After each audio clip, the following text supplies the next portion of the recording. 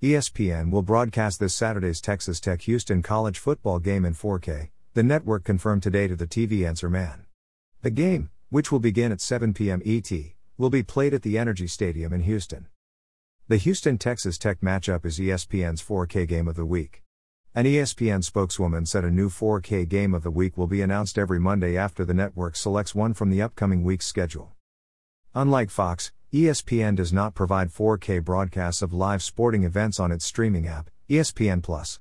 Fox streams games in 4K on the Fox Sports app. However, the ESPN spokeswoman tells the TV Answer Man that DirecTV, YouTube TV and Verizon have confirmed they will offer the Texas Tech Houston game in 4K on special 4K channels.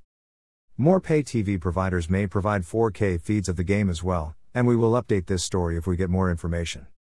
Click Amazon, see the one-day discounts. ESPN does its live sporting events in native 4K, meaning the event is produced in 4K, and broadcast or streamed in 4K as well.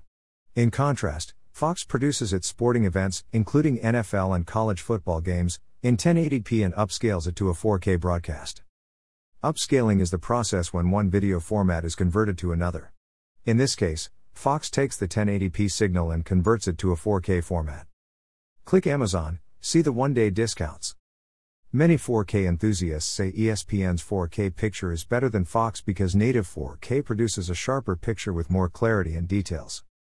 But Fox produces sports in 4K HDR, high dynamic range, rather than just 4K. HDR provides a more vivid picture, particularly more vivid colors. If done poorly, it can look like someone took out a few crayons and colored the images. But if it's done right, the picture is more dynamic and evocative. ESPN only does 4K, not 4K HDR.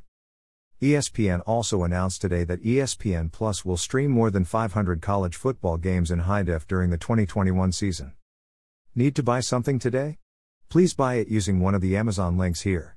This site receives a small portion of each purchase, which helps us continue to provide these articles. Have a question about new TV technologies? Send it to the TV Answer Man at swan@tvpredictions.com. Please include your first name and hometown in your message. Philip Swan.